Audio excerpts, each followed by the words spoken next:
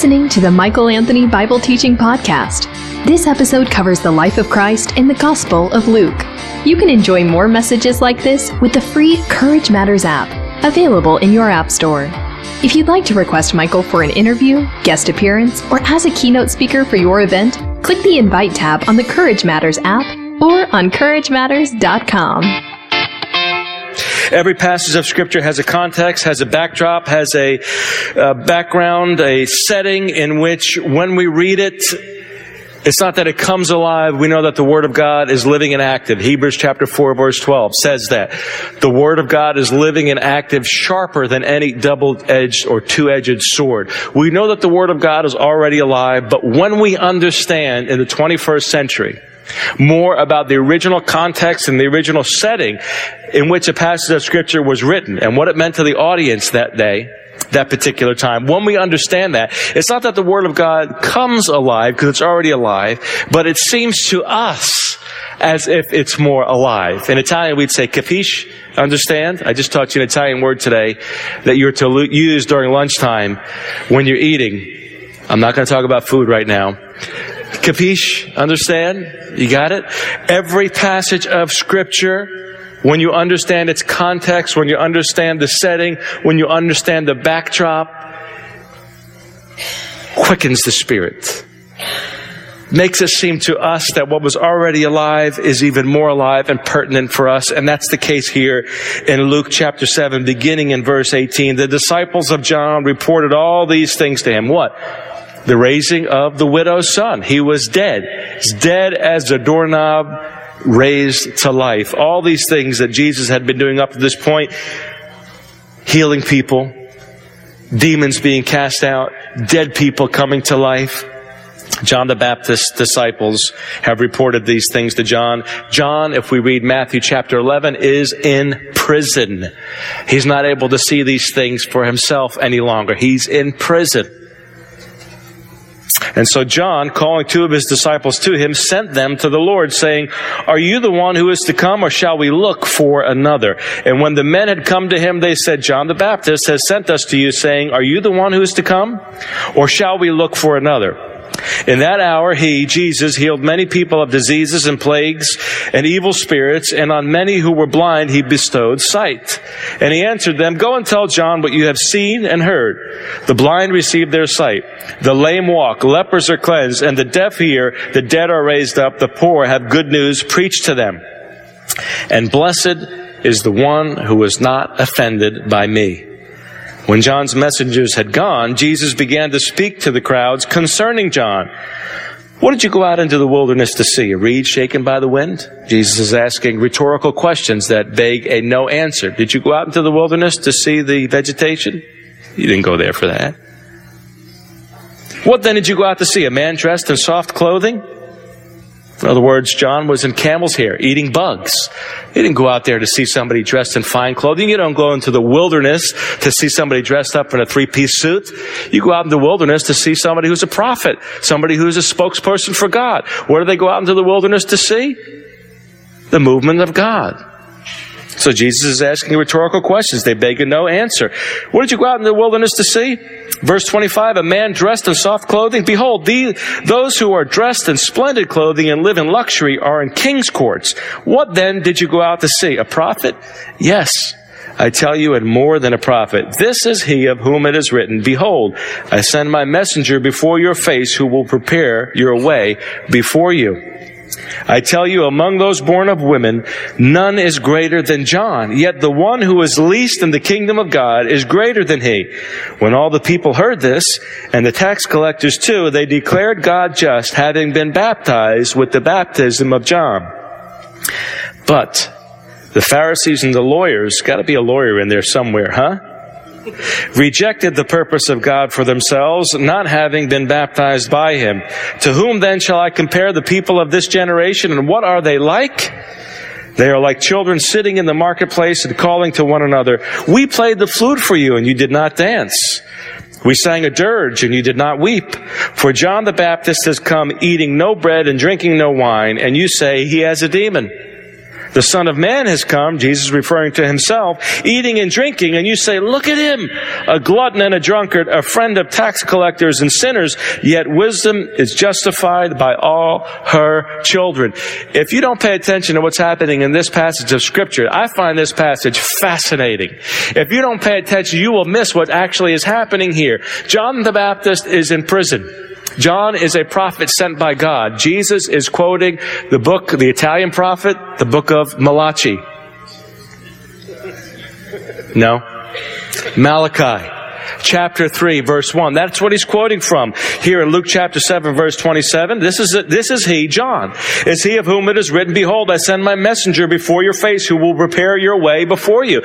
So he's giving an explanation about who John was. And the nod, Jesus is putting dots out. He's setting some dots out so that people could connect the dots. The nod is that if that's who John the Baptist was, then who am I? If John prepared the way in fulfillment of Malachi chapter 3 verse 1, the one who's to make straight the way for the Lord, if he's the precursor, then who am I? But you see, John has a problem. Maybe you have this problem. John has a problem. It's that the Messiah shows up on the scenes. God's in the process of taking things to a whole nother level, a deeper place, a higher place, the prophetic, eschatological, $1 million word for end times. The end times plan of God is moving forward. And where is John? He's not in the front row. He's not even at the 50-yard line. He's not even in the stadium. He's in prison. Now, how would you feel if you were John? John is the one who baptized Jesus. You remember in Matthew chapter 3, Jesus comes to be baptized. Why does Jesus go to be baptized by John? Because we've already read it here in this particular passage. It says in verse 29, when all the people heard this, the tax collectors too, they declared God just, having been baptized with the baptism of John. But the Pharisees and the lawyers rejected the purpose of God for themselves, not having been baptized by him. The whole idea is that not that Jesus needed to be baptized intrinsically by John the Baptist.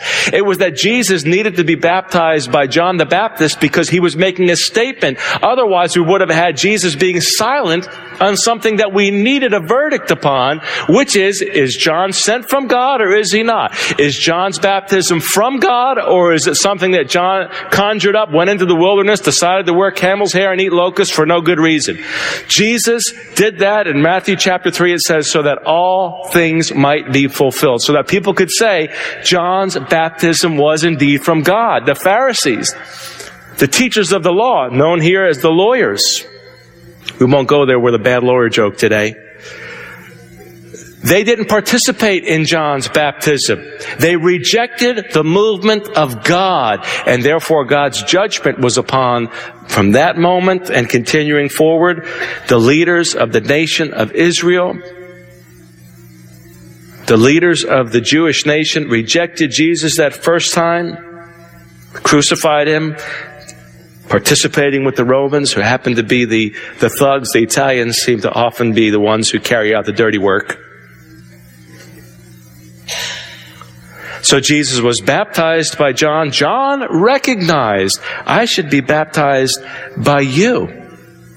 In John chapter 1, an amazing passage of Scripture in John's Gospel says this. The testimony of John the Baptist himself, verse 29, John chapter 1.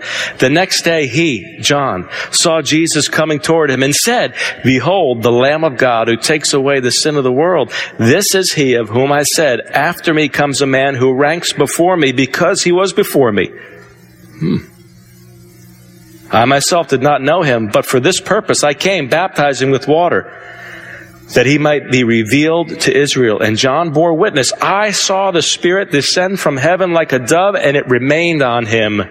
I myself did not know him, but he who sent me to baptize with water said to me, He on whom you see the Spirit descend and remain, this is he who baptizes with the Holy Spirit. And I have seen and have borne witness that this is the Son of God. Pretty bold, pretty clear statement. So what is the problem? There are people who say that the Bible is filled with contradictions, contradictory statements. There are people who say that the Bible is a made-up collection of stories of people who are trying to make sense of a life that all of us need to make sense of. Christianity has been called a crutch. I tell you, Christianity is not a crutch. It's the emergency room. It's the triage. It's the critical care unit. It's much more than a crutch. Nobody gets into heaven because they need a little bit of help. We get into heaven because we were completely helpless, and God did for us, to us, with us, and through us what we can't do for ourselves. That's what Christianity is. It's not a crutch.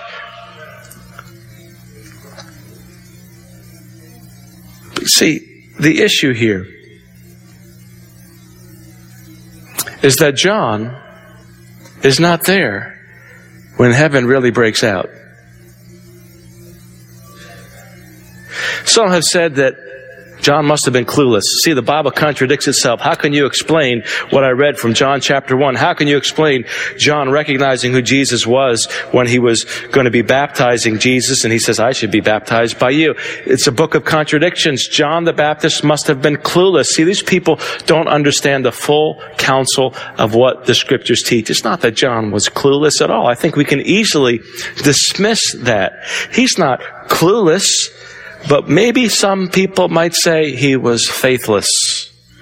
After all, has this not happened to you where you believe God to do something mighty, you believe God to do something significant, and then what do you end up doing? You start putting the cart before the horse, and you begin to project onto God some promises that God didn't necessarily give you. Did God tell John the Baptist that he would not be thrown into prison? No, he didn't. Did God tell you that you would not suffer difficulty for Jesus? Did he tell you that he'd keep you from suffering? No, he didn't. Now, I know there's been some heretical teaching that's made its way entwined into the Scriptures, into the teachings, the unadulterated teaching of God's Word that has us believing that if I follow God, everything will come out terrifically, wonderfully well. It's not like the Christian life is watching a movie where at the end you get the beautiful truck that you wanted. Where at the end you're a barren couple and you pray and you believe God and miraculously you can conceive. That's, we make movies like that. I know you've watched some of those movies. I have. But when I read the Bible, it's not afraid to present real people with genuine problems in need of divine help. And John is one of those hiccups. Sent by God, proclaimed by the mouth of Jesus himself. What did you go out to see? A prophet? I'll tell you, more than a prophet. The precursor to the coming Messiah. Malachi chapter 3, verse 1. The precursor to the coming Messiah. That's pretty significant. John's not just a prophet. He's going to be that significant a prophet. The only problem is that this guy is now in prison. And not once but twice. His disciples come to Jesus, and not once but twice, meaning it's not a copyist's error. It's not a mistake here. It's recorded twice. They come and they ask Jesus on behalf of John. John puts them up to this. Go ask Jesus. I need a moment of clarity here. Are you the one who is to come, or is there somebody coming after you? Does that not strike you as strange? Does that not make you wonder what was going through the mind and the heart of John the Baptist? Is the Bible contradicting itself? Or are the liberal scholars, I use that word scholar very liberally, guilty of not reading the entire Bible from front to back? Is it a case of those scholars, people who supposedly are scholars, really being members of the Nighttime Bible Reading Society?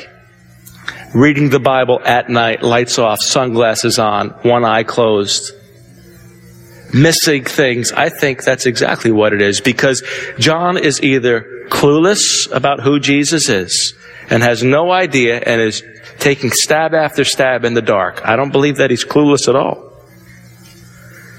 Or John is faithless, being in prison, experiencing some doubt, some discouragement, some depression, and second guessing. Or I think there's a third option which makes the most sense. John is selfless. He's not clueless. He's not faithless. He's selfless. You say, Mike, that does not make sense to me. Of course it doesn't make sense to you because you don't really know what the Scriptures teach. Don't you understand? That's what it's all about. The more you know what the Scriptures say, the more you understand about God. The more you understand about God, the more you understand about yourself, the easier your life becomes. D.L. Moody said it well when he said, this book, speaking of the Bible, this book will keep you from sin, or sin will keep you from this book. The reason why at first when I say that John was selfless, it doesn't make sense is because we lose sight of 1 Peter chapter 1. 1 Peter chapter 1. Look with me beginning in verse 10. Look at our Father's words. Speaking of the ministry of the prophets, 1 Peter chapter 1, beginning in verse 10. Concerning this salvation, the prophets who prophesied about the grace that was to be yours, whose? Yours. Searched and inquired carefully. Verse 11. Inquiring what person or time the Spirit of Christ in them was indicating when He predicted the sufferings of Christ and the subsequent glories. Look at that. Inquiring what person, in other words, who would it be, and the time, the circumstances, the Spirit of Christ in them was indicating when He predicted the sufferings of Christ and the subsequent glories. Verse 12. It was revealed to them that they were serving not themselves, but who? You. And the things that have now been announced to you through those who preached the good news to you by the Holy Spirit sent from heaven, things into which angels long to look. Do you understand that John was absolutely selfless? It was revealed to them. He's a prophet. It was revealed to him that he was not serving himself, but you. Do you understand that in a very real sense, this scripture, 1 Peter chapter 1, verses 10 through 12, was being fulfilled through John the Baptist, a mighty prophet of God, sent on the last days scene, the last days landscape, to make straight the way for the Lord. The plan of God is unfolding through His prophet John. In the book of Malachi, chapter 4, it says that God would send His servant Elijah before the great and terrible day of the Lord. And elsewhere, we see in the scriptures, in Matthew chapter 17, look it up yourself. Jesus says, if you're willing, John was that Elijah. It's not that John the Baptist was clueless about who Jesus was. It's not that John the Baptist was faithless and had a crisis of faith. It's that John the Baptist was a man of God, a prophet of God, sent by God with the plan of God, who didn't understand all of the plan of God the way we now understand it in the 21st century. Do you realize that if you will read your Bible,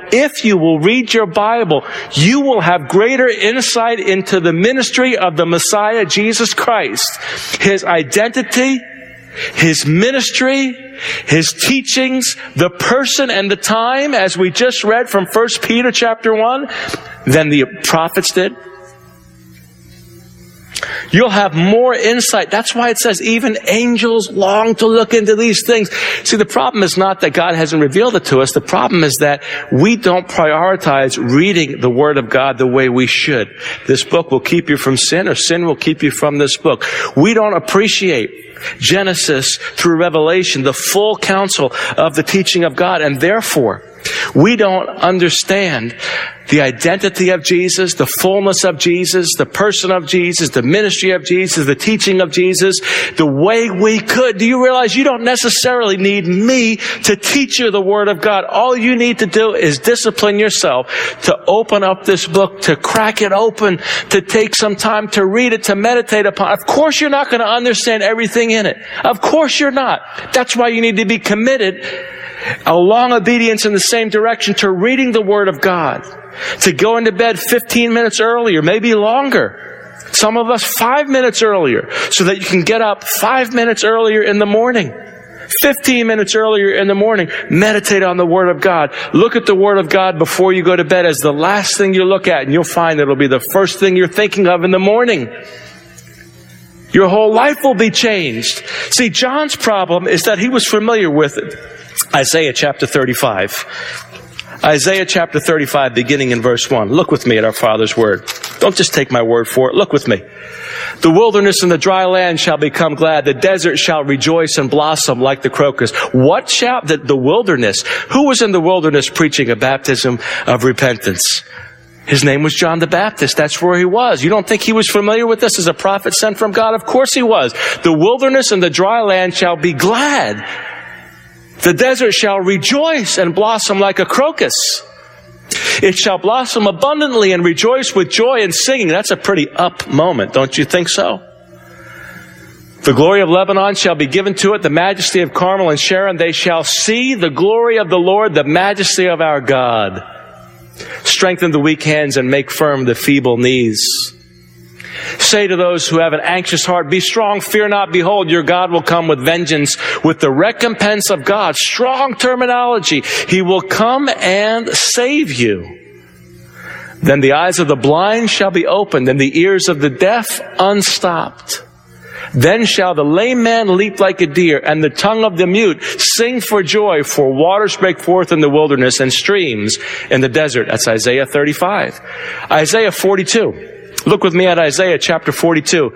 I am the Lord. I have called you in righteousness. I will take you by the hand and keep you. I will give you as a covenant for the people, a light for the nations.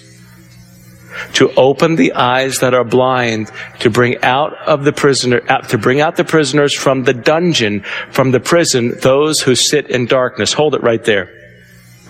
Dungeon, prison, bring me out. Get me out of here, Jesus. Are you the one who's coming, or is there somebody coming after you? Did I miss something here about your deliverance, your ministry of deliverance? Did I miss something here about Of course, John didn't understand the fullness of Jesus. Do you know it's possible to be used by God and not understand everything about God? God does it through you all the time, every day.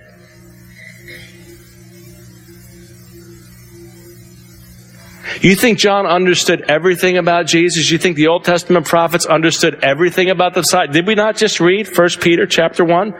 That the Spirit of Christ in them was at work helping them to try to understand the person and the time. Who's it going to be? What are the events going to be like surrounding the coming of that person?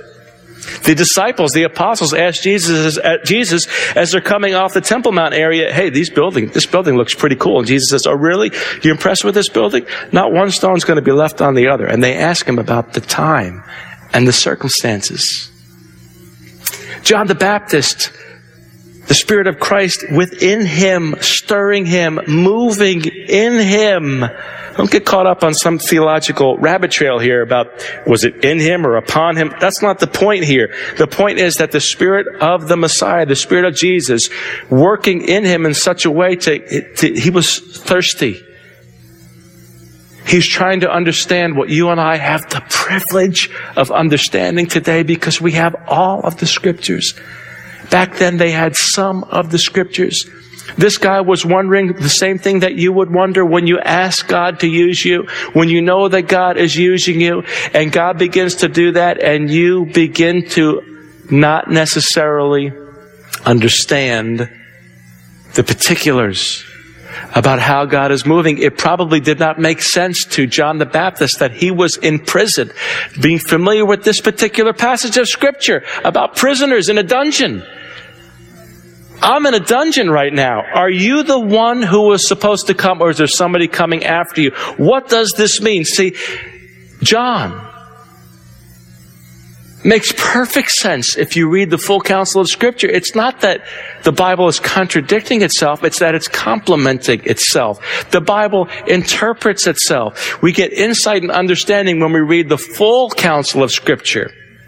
Of course, if you were in prison being used by God, you would wonder. Of course it would go through your mind, what does this mean? Do you not wonder? Are you not wondering now? If you're not, it's coming on the horizon.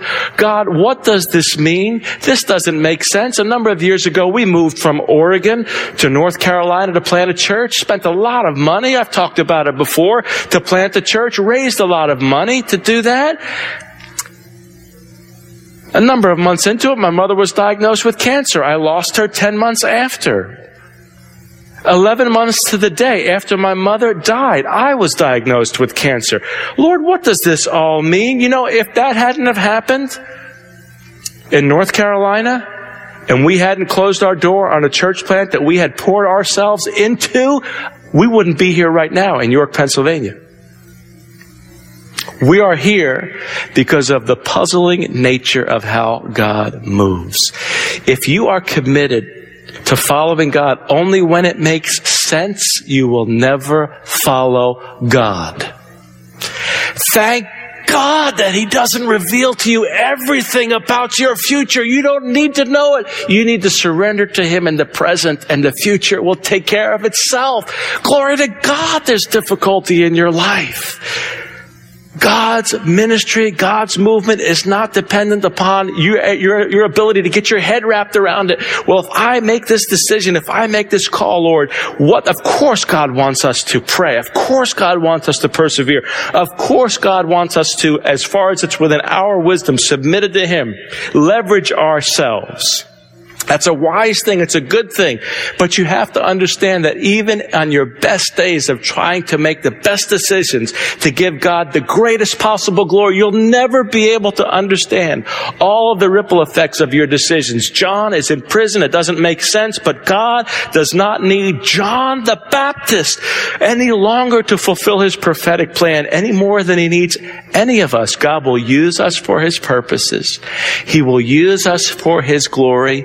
And our delight should be the fact that we get to play any role whatsoever. God, give me a broom to sweep your floor. That's all I need. So here, the scriptures are proven to be true. That John the Baptist wasn't careless. He wasn't faithless. He was selfless. We today are recipients and beneficiaries of His ministry, that now if we will read the Bible, we will get insight into the ministry of Christ, the person of Christ, the time and circumstances in which He came. Does that not blow your mind? God is not threatened by presenting real people with genuine problems in need of divine help. That doesn't blow God's fuses. That's not a hiccup. God doesn't have pimples and zits. He's trying to cover up. If you were trying to make this a made-up book, a collection of stories that were just made up and fictitious, you would sanitize it. You would take out some of these alleged hiccups, the things that the liberal, quote-unquote, scholars look at today and mock and make fun of and say, hey, it's not really God's Word. But that's because they're not reading all of God's Word. That's when it makes sense to us. They don't understand the backdrop, the context, the setting.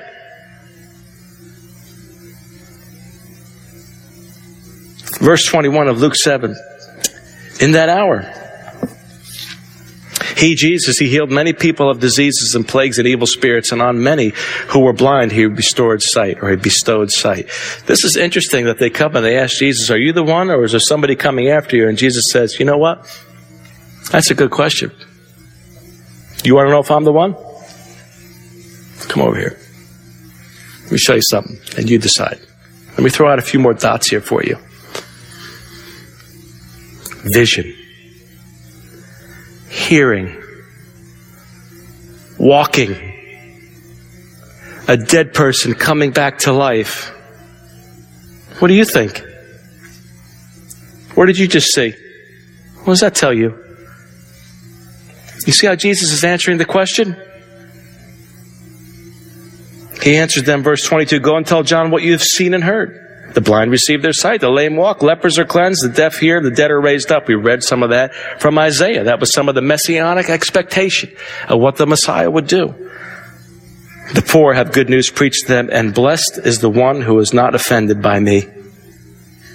When John's messengers had gone, Jesus began to speak to the crowds concerning John. What did you go out in the wilderness? We looked at that. We looked at Malachi. Verse 28, I tell you, among those born of woman, none is greater than John. Yet the one who is least in the kingdom of God is greater than he. In other words, those who have participated in the kingdom of God. Then we have the statement made about the baptisms, John's baptisms, and those who went out and participated in it, declared God righteous, declared God good, were affirming that John the Baptist's ministry was from God himself. And so what Jesus is saying, those who are least getting baptized, not what the titles or the PhDs after their name or the positions of authority, they're part of the kingdom of God. They're participants. But you, the Pharisees and the lawyers, the scribes, who rejected the baptism of John, you're least where you should have been most. And Jesus says, you want the answer? You want to know whether or not I really am the first and the last, the beginning and the end, the Messiah? Wisdom is proved right by her children. In other words, there's coming a day when the disciples of Jesus, the followers of Jesus, you, right here, right now, who have given your lives to Jesus Christ, would be evidence and demonstrators that Jesus was in fact the first and the last. Wisdom is proved right by your children. How do we know whether or not Jesus really is the Messiah, whether he really was? How do we know whether or not we should seek another? Seek no other. The evidence, unmistakably clear for those who are looking, that Jesus was drawing dots. Anybody who was hungry, thirsty for a true movement of God, for the hand of God, would have been able to connect those dots if there was just a little bit of humility to take God out of the box that they had put him in. To stop dictating to God the terms, the circumstances, the situations in which they thought God needed to move. They would have seen Jesus with absolute clarity. Would have been able to understand in an unmistakable way that they should seek no other. Yes, I'm the one. Speaking in a language that they could understand, referencing scriptures that they would have been familiar with. And so I wonder what might have happened when they went back to John the Baptist and told him this news as he was in prison. We don't get the record of John's response. At that moment, just like when we read passages of Scripture that we didn't see before, just like today as we looked at 1 Peter chapter 1, for example, we look at a passage of Scripture. At that moment, the light bulb would have gone on for John, as he would have received the report from his disciples. Hey, all I can tell you is what we saw and what we heard. We heard what Jesus said about the lame, the deaf, the blind, the poor, the good news being preached, and we saw with our own eyes people who were deaf getting their hearing back, people who were blind being able to see again, the lame being able to walk. We heard the story about the widow's son. What do you think that would have done to John the Baptist in prison? You think that would have answered his question nicely? Don't you think that just like all of us, everybody is in process learning a little bit more about God, taking another step toward him in our understanding of his goodness, of his kindness, of his mercy? Aren't you glad that you serve a God who uses you despite the fact that you don't understand all there is to know about him? That's the God of the Bible. That's the God that we serve. And that is the one whom we can say with complete confidence that we should seek no other. Jesus is the one. You've been listening to the Michael Anthony Bible Teaching Podcast. If you enjoyed this message, you'll love Michael Anthony's Courage Matters podcast, where he focuses on leadership, relationships, and world events. To learn more, visit CourageMatters.com or download the free Courage Matters app. Interested in requesting Michael for an interview, guest appearance, or as a keynote speaker for your event? Click the Invite tab on the Courage Matters app or on CourageMatters.com. In the meantime, keep looking up. There's no place else worth looking.